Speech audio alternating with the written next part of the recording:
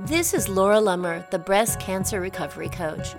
I'm a healthy lifestyle coach, a clinical Ayurveda specialist, a personal trainer, and I'm also a breast cancer survivor. In this podcast, we talk about healthy thinking and mindfulness practices, eating well, moving your body for health and longevity, and we'll also hear from other breast cancer survivors who have re-engaged with life and have incredible stories to share. This podcast is your go-to resource for getting back to life after breast cancer. Well, hello and welcome to another episode of the Breast Cancer Recovery Coach podcast. I'm your host, Laura Lummer, and I am thrilled to be able to share this show with you today. We have a very special guest on the Breast Cancer Recovery Coach podcast today, Dr. Robert Nagourney, and I'm going to tell you more about him in just a moment. But I want you to check out this entire episode. It's a little bit longer than I normally post, but we have such great conversation, and we touch on everything from new, more effective ways to treat cancer, to the importance of exercise in both treatment and recovering from treatment. We talk about nutrition. We talk about living with metastatic disease. So much good stuff in this episode. And Dr. Nagourney is just a brilliant physician, so talented, so experienced, and so passionate about his work. So let me tell you a little bit more about him. Dr. Robert Nagourney is the founder and medical director of the Nagourney Cancer Institute. He has been internationally recognized as a pioneer in cancer research and personalized cancer treatment for over 20 years. He received his medical degree from McGill University in Montreal, and after internal medicine residency at the University of California, Irvine, he completed a fellowship in medical oncology at Georgetown University and a second fellowship in hematology at the Scripps Institute. Dr. Nagourney is the author of numerous abstracts, peer-reviewed articles, and books. He's authored more than 100 manuscripts, book chapters, and abstracts, including publications in the Journal of Clinical Oncology, Gynecological Oncology, the Journal of National Cancer Institute, and the British Journal of Cancer. He's also the author of Outliving Cancer, a fantastic book, which I'll post the links to in the show notes for this episode. Dr. Nagourney appeared in the highly acclaimed TEDx talk and was featured in the July 23rd, 2019 Wall Street Journal with an article that you'll hear us talking about in the show, and I'll post the links to again in the show notes. He is a pioneer in human tumor functional profiling. And basically what that means is taking the tumor and analyzing it to see what drugs would be most effective at fighting that tumor, rather than just using a out-of-the-box or canned type of chemotherapy to treat cancer patients. He's used his trademark analysis to develop novel drug combinations, including the cisplatin gemcitabine doublet that is today used around the world for recurrent breast and ovarian cancer treatment. His international collaborations have led to important advances in our understanding of the metabolic basis of breast carcinogenesis. And as impressive as all of that sounds, and as impressive as all of that is, one of the things I love and respect the most about Dr. Nagourney is that with all of his experience, all of his accomplishments, he truly understands that each cancer patient is an individual. He respects and appreciates the uniqueness of each person's body as well as their cancer, and he understands how difficult cancer treatment is on the physical body. So his research and his discoveries are not only spectacular because of their effectiveness, but because he's looking for and bringing awareness to better ways to defeat cancer without exposing cancer patients to unnecessary toxic treatments. So I first heard about Dr. Nagourney from a dear friend of mine who is a mind-body oncology coach and knew him through his work as the director of the Todd Cancer Pavilion at Long Beach Memorial Hospital. Erin Somerville, who was actually one of my first interviews on this podcast back in episode number 3. And she had a tremendous respect for Dr. Nagourney because of his approach to treating cancer and his open-mindedness and holistic views of health. So she initially recommended his book, Outliving Cancer, to me, and I absolutely loved it. I loved his perspective and his respect of the patient in the treatment. So I was thrilled when his people reached out and asked me if I would have him as a guest on this podcast. So without making you wait any longer, I cannot wait to share this interview with Dr. Robert Nagourney. Enjoy. Dr. Nagourney, thank you so much for joining us today on the Breast Cancer Recovery Coach. Well, I'm happy to be here. I told our audience about your background and also about your book, Outliving Cancer. And one of the things that grabbed my attention right away in your book was something that you wrote in the preface. And I'd love to get us started off with that quote. Sure. You wrote, "To some, my work has seemed disruptive, but in an era where oncologic advances are measured with micrometers, I accept the moniker of disruptor as a badge of honor." And I loved that because having been a cancer patient myself, I think a little disruption is a good thing in that field. But I'd like to hear from you now on how your perspective of and your treatment of cancer is really what has earned that badge for you. Well, to start off, we have had a slow but progressive improvement in outcomes, particularly in breast cancer. Breast cancer being a principal cause of cancer in women, in American women, 1 out of 8, 1 out of 9. So this is a disease that afflicts 268,000 women in the United States alone every year, and between 1 and 2 million women around the world. So this is a major public health issue. We have slowly improved our thinking about this disease and other cancers, moving from, I think, a rather crude model where we thought we would cut it all out. And the original radical mastectomy was so disfiguring and so unsuccessful. And then the modified radical mastectomy and then lumpectomy. And finally began to look at this disease as a systemic disorder. And when we did that, we began to weave into the work the hormonal milieu and the use of less toxic, more effective smart bombs. And we're now finally getting to the point where we can manage, if not cure, patients, and prolonged survival is common. The problem I think we have is that we've tended to be kind of reductionist. Our thinking about cancer medicine has been, I think, sometimes too simplistic. And one of the problems for me was that we tended to lump everybody together. I mean, it was only a scant few decades ago before we didn't even understand that there were estrogen receptor and estrogen receptor negative and positive tumors. I mean, imagine how fundamental that was. Or the fact that we didn't know about HER2, or we didn't understand about the BRCA ideas. So these concepts have enabled us to slowly drill down onto patients individually. But I don't think we're there yet. I don't think we've done enough. So what I guess if I'm disruptive, my tendency is to believe that every patient is unique and that their tissue, their biology will instruct us on what to do. Some people may do very well with simple treatments. Some patients may need very intensive treatments. And the problem today is we tend to lump everybody together. So I guess if I'm disrupting anything, it's business as usual medicine. And that's a good thing. In my opinion, that's a good thing. Yes. And now your perspective of cancer is something, I mean, there's kind of a controversy over it, right? You say that cancer is a metabolic disease where a lot of physicians and a lot of the view is that it's a genetic disease. Could you talk a little bit about what the difference is and why it's important to understand that difference? Well, I don't think they're necessarily mutually exclusive. I don't think you have to say that it's a genetic or non-genetic disease. I think what it really is that it's more fundamental than just the genes. The genes are the informatics of the cell. They're the kind of blueprint of the cell. And for anyone who's ever had a home designed, if you take a very good blueprint and you build it on a earthquake fault, or you build it on a sandy lot that gives way, or there's a sinkhole, then the best design turns out to be a very bad place to live. And in a way, cancer genetics is like the blueprint you're given. It's what your contractor, your construction team does with it that makes you the cell or the tumor or the person you are. So we became interested in not what you had to work with, but what you did with it. And that fundamental difference is the difference between genotype, which is genetics, and phenotype, which is biology, which is physical reality.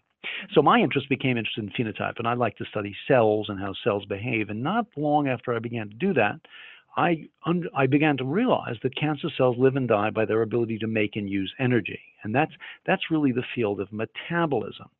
So as you go from DNA and information into function, a lot of function is metabolic activity. Cells must make and use energy to exist. So our most recent effort in the last few years has moved us away even from genes and RNA, even from cellular behavior into cellular biochemistry. What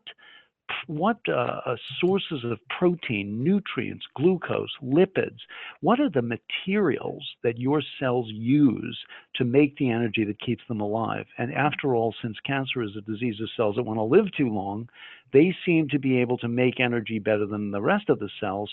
Are we able to target that? Is it going to be possible to undermine the metabolic basis of cancer and really change this outliving or this long-living cancer into a cell that dies quickly? Okay. And that is something that was really interesting to me in your book as well, because I think it is a very common belief that cancer just grows exponentially. Whereas you talk about in the book that it's not so much that it's growing so fast as that it won't die. Is that correct? Right. Oh, yes, yes. And I think that's another fundamental change in our thinking.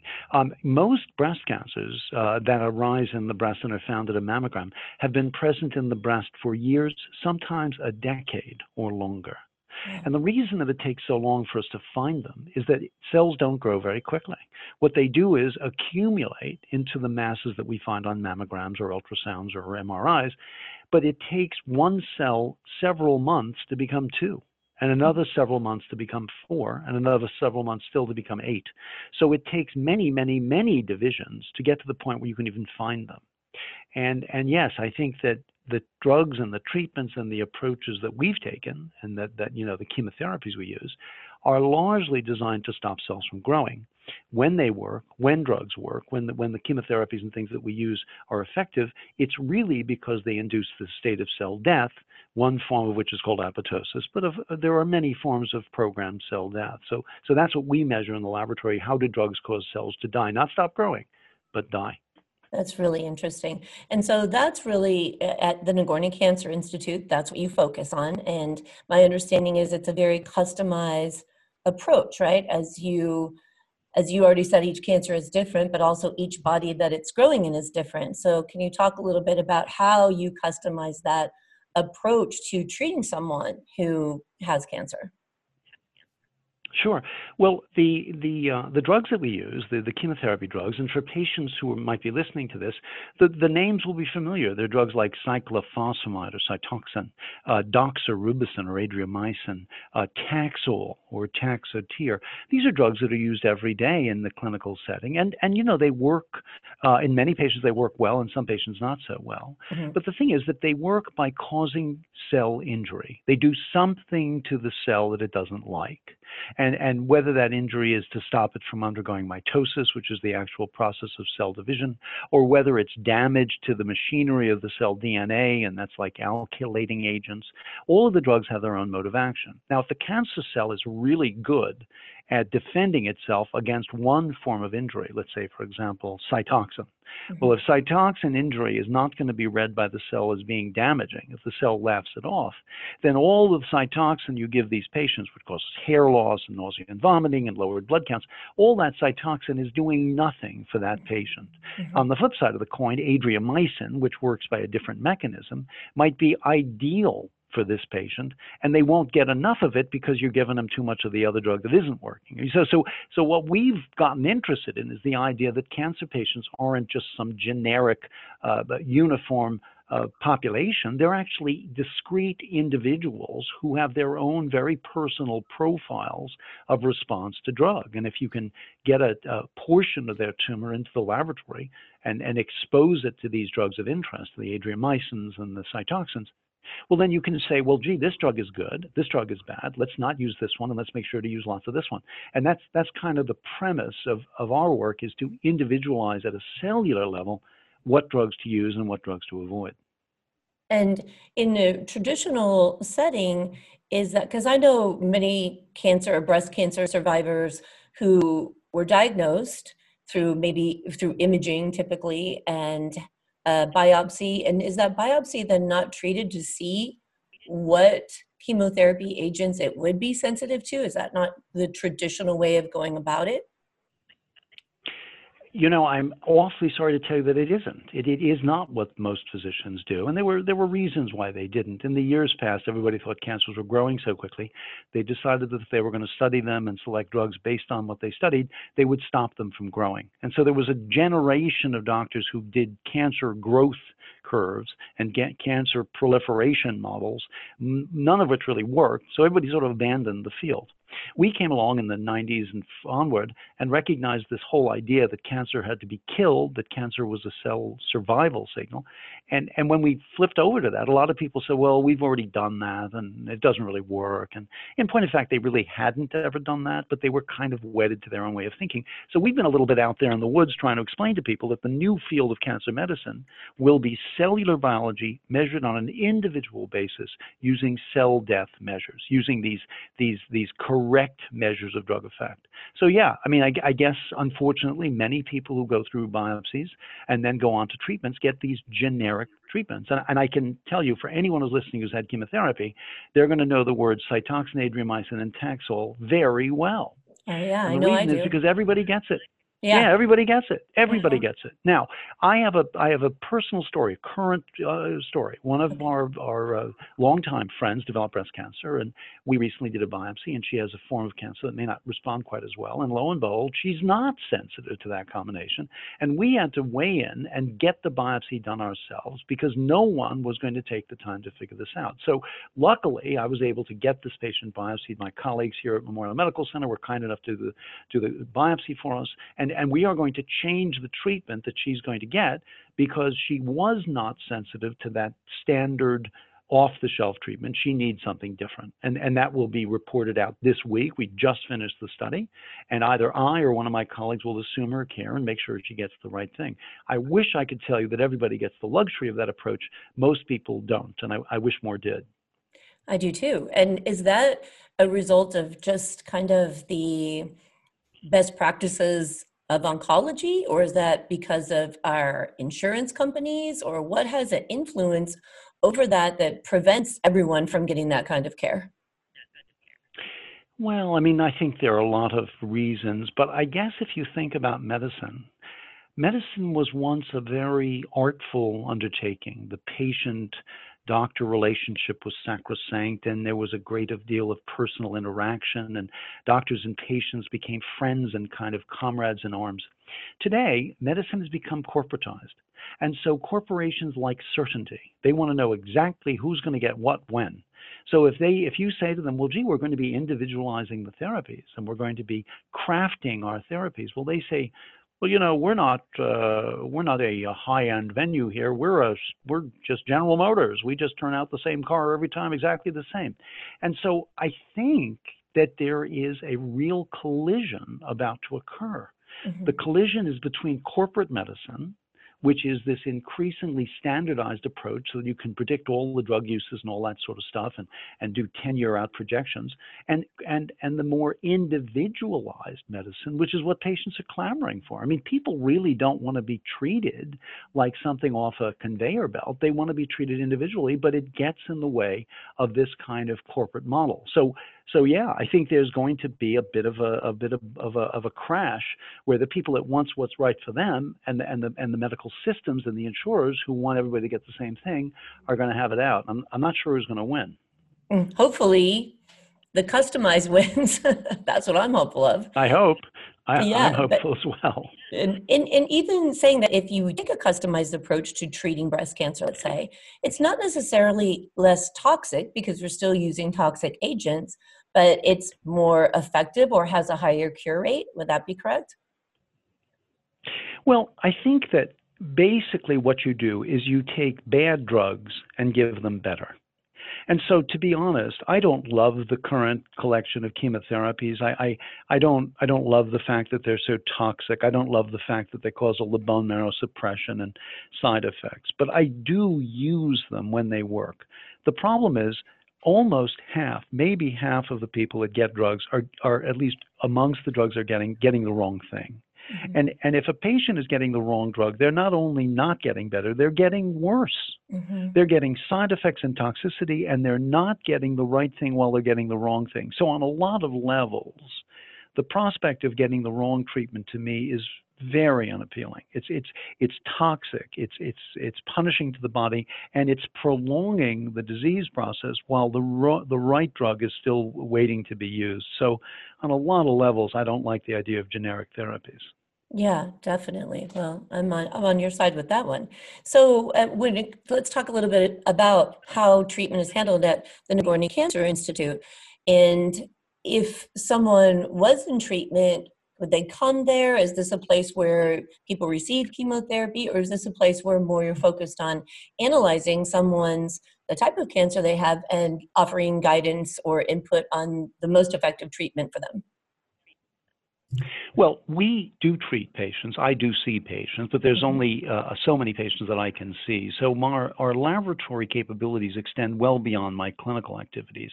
The laboratory enables the individual patient to take charge of their cancer. If you submit a tissue to us and the sample reveals activity for uh, Taxotere instead of Taxol or cisplatin instead of Cytoxan, then I think that based on literature and experience, one can then go back to their treating physician and say, let's use this instead of that. And so we do a lot of that kind of consultative work where we grant patients the opportunity to actually engage in their own treatment selections and their own treatment choices, particularly because much of what we're testing is within the literature. I mean, we're not making up new treatments. We're just taking the 5 or 7 or 10 different combinations that a patient might receive and recommending the one that most closely fits their biology. We usually recommend that patients who come to us are off active treatment. So they're either newly diagnosed and there are some uncertainties. For example, one of the areas we've done a lot of work in is called triple negative breast cancer. Some years ago, triple negative breast cancer was considered this kind of rare and difficult to treat entity, and no one knew what to do with it. And we realized that many of these triple negative breast cancer patients were candidates for different classes of drugs. In fact, I wrote rather extensively some years ago on the idea that we should be introducing the platinum, carboplatin and cisplatin, into this population. I wrote my first paper almost 20 years ago on that topic. Oh, wow. And we then went on to pioneer combinations that have proven uniquely effective in that disease. Mhm. So in the patients who present with an unusual diagnostic subtype, something where they're not quite sure what to do, a triple negative, for example, as I mentioned, or other variants, that's one group that we step up to and say, let's get the right thing up front. The second group that we see quite a lot of are people who have been through conventional or standard treatments and have recurred. So they have sort of biologically declared themselves not to fit the normal and customary expectation, and those people need something different. And we will step up to the plate and look at other drugs and combinations for them. And then the final group are the people who have sort of failed everything. And at that point, they're exploring truly experimental approaches. And we keep dozens of small molecules in our laboratory. We can test, phosphonol kinase inhibitors and mTOR inhibitors and all manner of these targeted agents. So we can really explore what a patient who is looking toward quote unquote experimental therapies, sometimes we can explore where they should go to get that. So there are a lot of different levels. The ones that were upfront in need of an unusual treatment, those who have failed conventional therapies, and then those who are really looking for anything that might possibly work. And do you find, so because you were saying you do use drugs that have been studied and that other oncologists are familiar with, are they receptive to the information you get if someone has their cancer analyzed by your institute? They're treating Yeah, doctors? I think Yeah. again, for the circumstance where the doctor is confronting a fairly straightforward treatment. For example, there are combinations today. One combination is Cytoxan and Adriamycin. It's widely used. Another combination is Cytoxan and Taxotere, also widely used. They've been tested head to head. They're comparable. So, for example, I've had physicians who patients comes to me, and we test them, and we find that Cytoxan and Adriamycin is not as good as Cytoxan and Taxotere. Now, there's no reason why the doctor would be so wedded to giving Adriamycin, which is kind of toxic, that they couldn't just flip over to another standard a treatment. So yeah, in those circumstances, usually the physicians, I would hope and believe, will be responsive. When we get into the more complicated patients where we're finding treatments that the doctors may not be familiar with, sometimes we actually send the doctor our protocols because we've done so many studies over the years. We've actually developed treatment regimens, and we will send to the doctor the dosing and the schedules that we use. I just got a lovely Christmas card from a patient with a recurrent ovarian cancer, and she's on a slightly unusual combination, but she wrote this delightful card and said how well she feels within the first couple of cycles. So yeah, I think the doctors that are receptive to the idea of crafting their therapies to the individual can get great outcomes, and we use in many circumstances standard conventional off-the-shelf therapies. We're not inventing new drugs, we're just using the same drugs better. Okay, that's great. And so if someone was in treatment now, my audience is breast cancer survivors, and a lot of them are still in treatment. Are there specific questions that you would suggest that would be good to ask their oncologist? Well, clearly, I think patients want to be engaged in their management. So, for example, particularly, the upcoming lectures that I'll be giving on metastatic disease, patients with metastatic disease have to stay on top of their disease, because if the disease progresses, if it isn't responding well, you need to be making decisions in real time. Mm-hmm. So the patients, I think, should try to engage in some of the parameters of their disease so that they can know if they're getting better or worse, so that they can begin to prepare, if necessary, for the next line of treatment. So I like, personally, in this setting, to use tumor markers. If a patient has an advanced breast cancer and they have an elevated CA 15.3 or an elevated CA 2729 or an elevated CEA, whatever they're measuring, the blood test, mm-hmm. I think it's a good idea for the patients to inquire, how are my markers? Is this getting better or worse? Not so much that you change treatment immediately because of a marker change, but so that you get that early warning, like the storm clouds are brewing, so that in the next weeks or month or two we need to be looking at something else. Patients need to kind of get engaged in their treatment. Mm-hmm. Another thing I think patients should realize is that cancer is a whole body illness. It's not just a disease of the breast or a disease of some site of metastasis. Cancer is a disease that thrives in an environment of shall we say, metabolic unhealth. Mm-hmm. So patients are increasingly interested in how their lifestyle and diet and things can impact their cancers. And in point of fact, it does. Mm-hmm. This isn't idle speculation. This is reality. Mm-hmm. So patients should examine their activity levels. Exercise is therapeutic. Smart dietary regimes, not abstemious, not restrictive diets. You don't have to become ketogenic. You can be low glycemic, calorie restricted. You can maintain regular physical activity. You can examine things like sleep patterns. I mean, there's a lot that goes into health. And I think that doctors have not been adequately trained to ask about or consider the contributions of these lifestyle changes. So yeah, I mean, patients should get engaged in their own health. And that's a great opening for my next question, because you wrote a talk called Garlic, Wine, and Chocolate. I hope I have that correct. And in that you talk about lifestyle and complementary or alternative medicine. So what are your thoughts on that? And as not just someone in treatment, but as a survivor, what are some of the main tips you would say on incorporating these kinds of healthy lifestyles or any maybe kind of alternative treatments or complementary treatments into their life?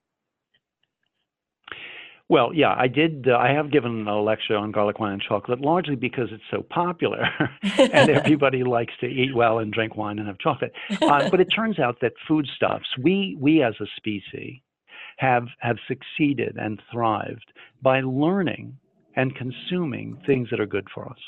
So when I wrote a major treatise some years ago on garlic as a medicinal, I'm actually an editor of the Journal of Medicinal Food, and when I wrote a treatise for the inaugural issue, I pointed out that we don't like garlic because it tastes good. We like garlic because it's good for us, and we've learned to like the flavor. That's actually true of many herbs and spices and things that we eat. We've learned to eat and enjoy them because our body told us generations ago that those members of our society that ate them did better. And that turns out to be a kind of biological lesson in real time. Human species evolved with their food supply. So when we talk about lifestyle and food supply and things like that, yeah, I mean, it is profoundly important for our well-being that we return to the biology that we were given as a species. And that biology needs a certain amount of sleep. And that sleep should be in dark. And the sleep should be try to, interestingly, to try to keep it with diurnal rhythms. You've probably heard, you probably know that women who work night shifts have higher incidence of cancer. It's a frightening reality that Right. when you disrupt fundamental biological realities, there are night shift worker issues that can induce a state of diminished health. And cancer is one of the side effects of that. So yeah, and there are other, like, for example, we know that obesity, particularly post-menopausal obesity, and again, it's not entirely well understood, but we know that women who are a little heavier when they're younger may do okay, but if they remain heavier as they get older and they're postmenopausal, they have a much higher incidence of breast cancer. So these are lifestyle changes that we can adapt. Another one, we were talking about exercise and activity. It turns out that many people don't realize that exercise is really virtually a drug. When one exercises, they induce a change in the metabolism that is very healthy. And for any of the patients who may be undergoing treatment for metastatic disease, they will know a drug called Afinitor or everolimus. Afinitor is a chemotherapy drug. It's a pill. And that pill works at the level of a metabolic pathway that is directly connected to exercise. Really? So in a way, we've become a funny society where we'd rather take a pill than walk around the block. We're looking for an exercise pill. So yeah, I mean, these are really fundamental issues that I don't think have been addressed enough in the medical literature or in medical school. That these lifestyle changes and behavior patterns can have a very big and long-term effect on our health. Yes, you are preaching to the choir. I love it. And, I'm sure you're probably familiar with the exercise is medicine movement that's through ACSM and Kaiser Permanente. And, just really trying to focus on how critical exercise is. And I love what you said about, we need an exercise pill. That I've seen presentations where they show all the benefits of exercise and say, if someone introduced a pill that did all these things, billions of people would be flocking to get this pill. And yet we know we can do it every day and we just don't. Yeah, I think, you're right. I mean, I think that people are more in charge of their health than they realize, and exercise is a big part of it. And it doesn't have to be strenuous exercise. You can do regular. I mean, walking is actually a very good exercise, and you don't have to be a big marathon runner. In fact, I'm not even sure that's so good for you. But I think that walking, swimming. I'm a rower. I mean, if you maintain a even keel heart rate on a regular basis, what it does biochemically is to alter the central metabolism, the mitochondrial metabolism, and change, actually reconfigure how your body makes and uses energy. It's profound. That's awesome. I love it. So you are actually going to be the keynote speaker at the Susan G. Komen Metastatic Breast Cancer meeting coming up in January, on January 4th. And could you tell us a little bit about what will your topic be, and what do you hope people learn from your talk at this event? Well, thanks for the introduction. I was trying to think what would interest a population. To my understanding, this is going to be a rather diverse population, and it will also be almost completely a population of people who are confronting metastatic breast cancer. Fortunately, of the 268,000 more or less breast cancers we see each year, only 6 to 10% present with metastatic disease. So that's the good news. Yes. The bad news is up to 30% of people who present with more localized disease recur. So when you do the numbers, you had 10% to 30%, you've got 40% of that 268,000 people confronting metastatic disease as they go on in their life. That's a big number. That is And we have not spent we have not spent enough time worrying about metastatic breast cancer. We do a lot of outreach for mammograms, and we do a lot of outreach for screening for genetic disorders. But when a patient is confronted with metastatic cancer, they're not likely to live much longer today than they were many decades ago. We are not making headway in this most devastating of presentations. Uh-huh. So I was thinking about this presentation and the audience and what would they be interested in. At first I was thinking of different topics, but I decided upon an article I wrote for the Wall Street Journal this past July, and the title was "Every Cancer Patient is One in a Billion." Mm-hmm. And the reason I did that was in my article in the Wall Street Journal, I described how we are each as patients very unique, and that you can go down through the mathematics of the genetic sequences that get to cancer and realize that it is about 1 in a billion. You could actually argue that every person sitting in that audience, of the several hundred who will be in the audience and however many will be online watching it, almost no single patient with any form of breast cancer is the same as the one next to them or across the room. They are Mm-hmm. actually uniquely different.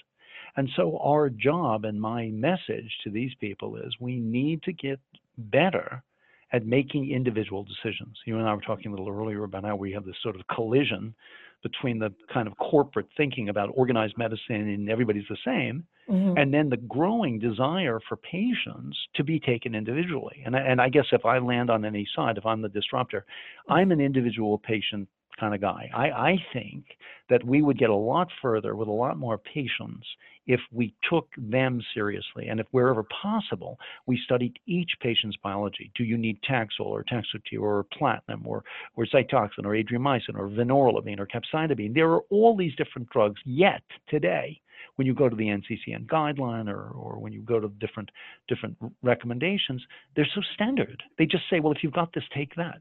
I Mm-hmm. can't imagine that if you go to, I don't know where you like to shop, but if you wouldn't walk into Target and go into the men's department and buy a shirt. I mean, you wouldn't Right. let someone foist something onto you that didn't fit you. Right. Yet when you go to your doctor and you're going to be confronting these poisonous therapies, they just push something at you. I'm offended by that. So Right. yeah, I guess the message for this group is going to be to try to take charge of their disease where possible, use individual tissue biology to guide therapy, where possible, use other tools. I'm not against genomic analysis. It doesn't offer us as many insights as we'd like to think, but it's certainly worth conducting. Make sure that you don't carry a predisposition, that there isn't some broken genetic element like BRCA or ATM.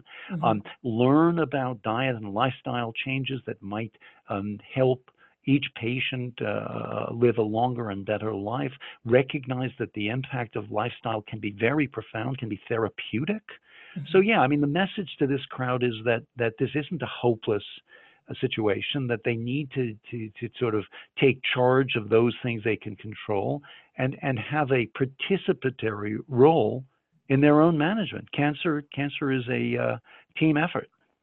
Yeah, and do you think that it's because we're putting so many resources towards screening and early detection that we haven't had such a focus on those who are living with metastatic disease? Well, early detection carries an enormous benefit. I mean, many cancers from colon and lung to breast and ovary can Mm-hmm. be more readily cured if they're detected. So I'm not against early detection at all. Right. I'm all for finding these diseases early.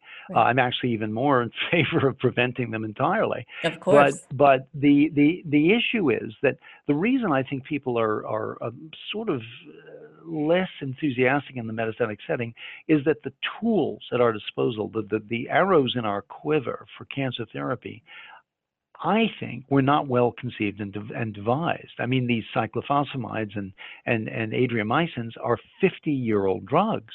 And now, if they were going to cure people by giving them differently or in different sequences or doses or schedules, I'm pretty sure we'd have cured cancer already. So the Yeah. fact of the matter is that we've got these incredibly blunt instruments that we keep foisting on patients. And I think the reason that metastatic disease has been less exciting is that we're not making the headway. I would personally, if I were granted the opportunity to really study this disease differently, we would be completely focused on the whole metabolic basis of cancer. We published a treatise on breast cancer, almost over 1,000 patient study, where we looked at what constitutes the bioenergetics, the metabolism, the nutrient features of cancer, and we think that there are potentially targetable explanations for cancer that we're not exploring.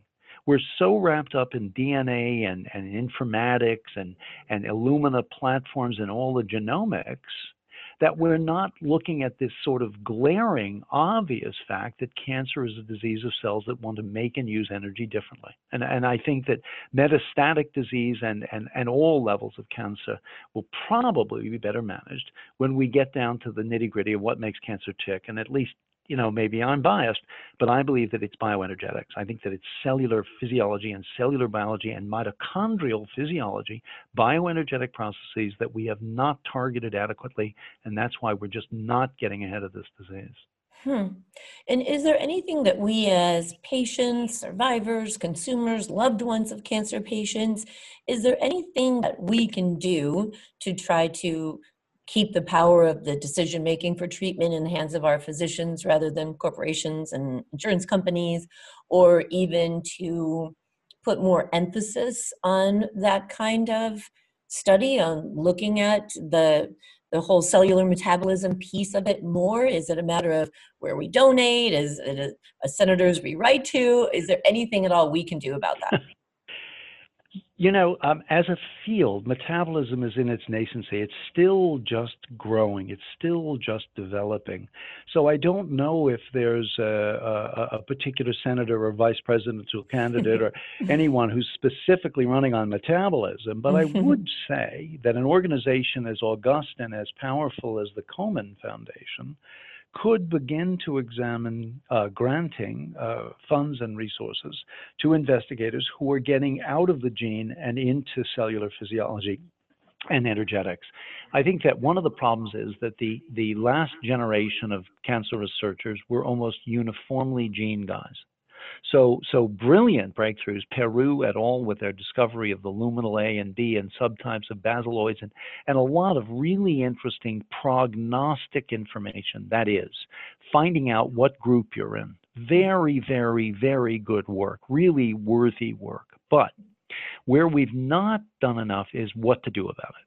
And I hope that as we push this along and as we try to get the Komens and the funding entities to do it, maybe they will smile upon investigators who are doing more biochemistry and less molecular biology, less gene stuff and more real cell stuff. And I'm certainly interested in cellular biology and funding work that looks at how cells behave and how these organoid and 3D models work. And that's coming into its own. Something that we started some years ago is becoming really a field in and of itself. There's actually whole symposia now on a field that we were sort of alone in 20 years ago. Beyond that, though, I think metabolism may be a very, very important direction. And if people are interested in guiding monies, maybe you would ask that the funding entities take a closer look at these investigators, people who are doing important work in mitochondrial physiology. There's work out of Cornell and other centers, at Columbia University in New York, groups in Boston, other groups that are really looking at cell metabolism. I can't stress enough how important I think that will be. Interesting. Okay. And I wonder what your thoughts are on aftercare. So the space that I work in is women who are recovering from breast cancer treatment. And they're dealing with just, the psychological, the emotional, and the physical short-term and long-term effects of having been through chemotherapy, radiation, and the trauma of having been a cancer patient. What are your thoughts on, or what do you know about maybe programs that are being developed for aftercare when women are finished as I say, quote unquote, finished, when we move into that space where treatment is done, we're released from our physicians and they say, come back in 6 months, come back in a year. And they're dealing with a lot of things like neuropathy and joint pain or whatever the aromatase inhibitors might be causing. What do you think about the value of clinically supervised aftercare programs for cancer survivors? Well, it's interesting that when you look at the literature on degenerative diseases, like, for example, people who have osteoarthritis. Osteoarthritis is a sort of wear and tear phenomenon. And there were, for many years, people would say, well, you don't want to exercise or you don't want to be active because you've got this bad knee or bad hip. It turns out that there is a certain amount of restorative response to activity. You can actually take people who have some aches and pains and things, get them more active, and over time they regain function. So I guess in terms of cancer is obviously the diagnosis of cancer requires incredibly toxic and punishing therapies.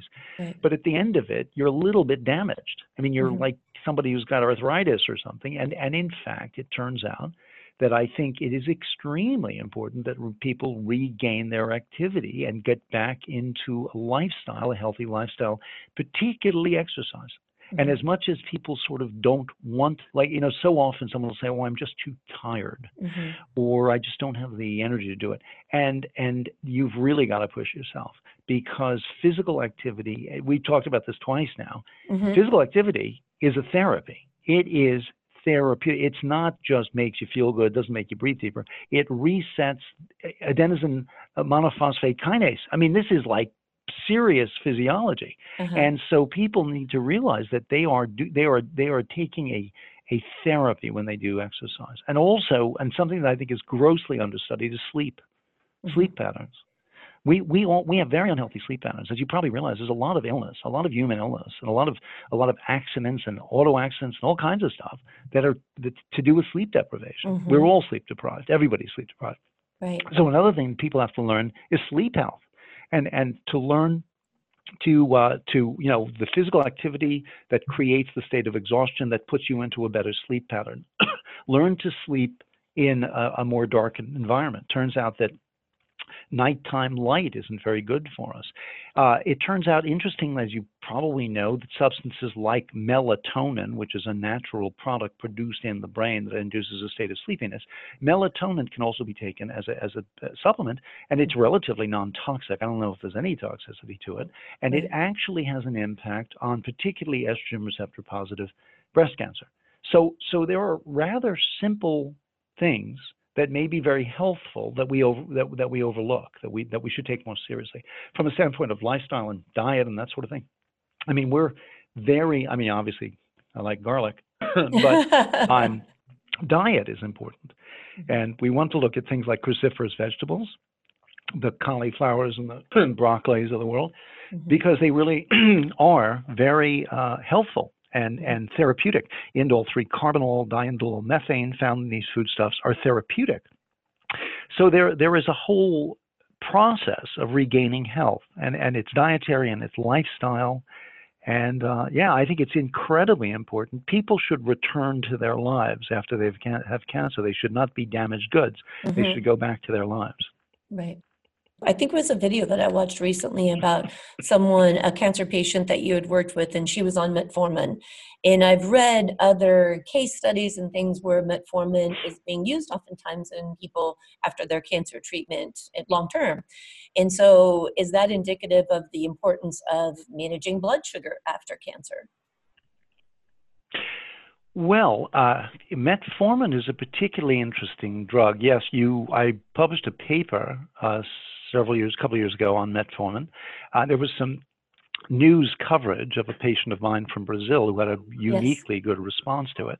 But metformin, interestingly, works at the same level as what I mentioned earlier, exercise. You see that cascade, which is the complex one of the mitochondrion feeding through LKB1 or STK11, and then to AMP kinase to mTOR, that pathway is the metabolic pathway of exercise, the metabolic pathway of metformin.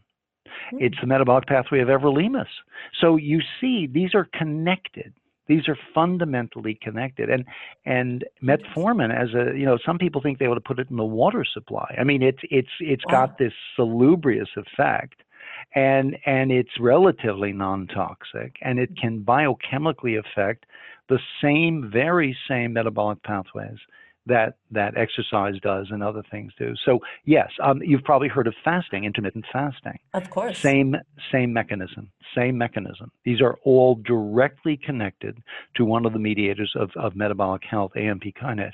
So yeah, I mean, this more and more points us toward very basic fundamental features of the cell that I think we overlooked. I think that I did a TED talk some years ago, and the title was "The Future of Cancer Research Lies Behind Us." And the principal discussion point of the TED talk was that we have forgotten much of the brilliant biochemistry of the last century in favor of the new shiny object, genomics. And while we're all dancing around DNA, all of the biochemistry of life is going by us. And we should be reinvigorating our interest in the biochemistry and the enzymology and the physiology of cancer. That's where the answers will lie. So yeah, I think that these dietary issues and these lifestyle issues and exercise and drugs like metformin all tie into the biochemistry that we forgot at our peril, that we have to revisit. And yes, you're right. I've written on that, and metformin is a very interesting drug, and some people just take it. They just say, it has a good effect, and some people are just taking metformin as a prophylactic, as a preventative. Interesting. Yeah, that's fascinating. Well, you're speaking my language. That's the one thing that I focus on with my ladies is, eating real foods, moving your body on a regular basis. And it's just so important as that preventative and healing and just so many benefits. So I love hearing what you have to say. Well, it's interesting. The last part of all that is emotional. And that people have to realize that a depressed patient is less likely to get through this. We know now that our immune system is in direct connection to our emotional state. So the other thing that your patients have to realize is that they can't let this cancer overwhelm them emotionally. They've got to see that there's a light at the end of the tunnel, particularly if they've come through therapy. Patients who are more upbeat and more positive and optimistic can actually augment their immunity. So a lot of things that go into sort of our sort of old wives' tales about medicine, a lot of them turn out to be true. That a happy or upbeat patient is more likely to do well, and that is a truism. And it goes back to that attitude is everything, right? I guess Yeah. it. Well, gosh, I thank you so much for making so much time to be on the show today. I really, really appreciate all of your insights.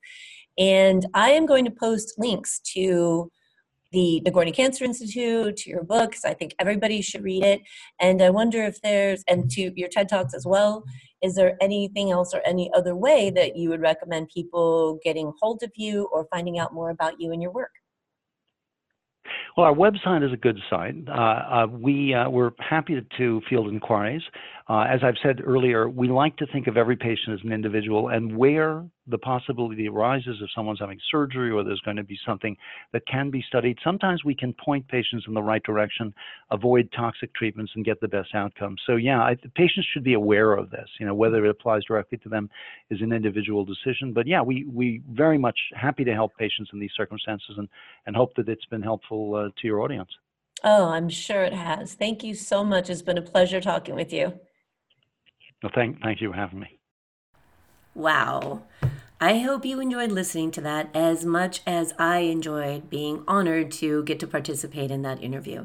He is such an eloquent speaker and just so well experienced and knowledgeable in the field of cancer, and so compassionate with the way that he actually is considering the experience of the cancer patient, and not only wanting to figure out the most effective way to treat them, but in caring for their well-being during that time. So I will post the links to Dr. Nagourney's website, his TED Talk, his Wall Street Journal article, and his book in the show notes, which you can find at lauralummer.com/68. So please check all that out because there's even more great information in those resources. Now, if you are a regular listener or you just enjoy hearing the Breast Cancer Recovery Coach podcast, I would appreciate it so much if you could take the time to leave an honest review for the show in iTunes or wherever you listen to podcasts. And if you haven't checked out my website, lauralummer.com, go there now and download my free guide, Care: 4 Steps to Healing After Breast Cancer. And I actually talk about some of the things that we addressed in this episode, which is beginning the practice of reducing stress in your life, looking at nutrition and especially exercise and different ways to approach exercise so that it works for you in your lifestyle in a way that you enjoy.